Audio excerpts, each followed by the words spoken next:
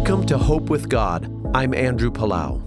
What does generosity look like to you? It can mean sharing gifts and resources. It can mean taking time to comfort and encourage someone. Sometimes we may feel like we don't have much to give, but by God's grace, we do have something wonderful we can share. When we receive Jesus Christ into our lives, He fills us generously with His very own love. Then He urges us to love others as He has loved us. God teaches us what true love is.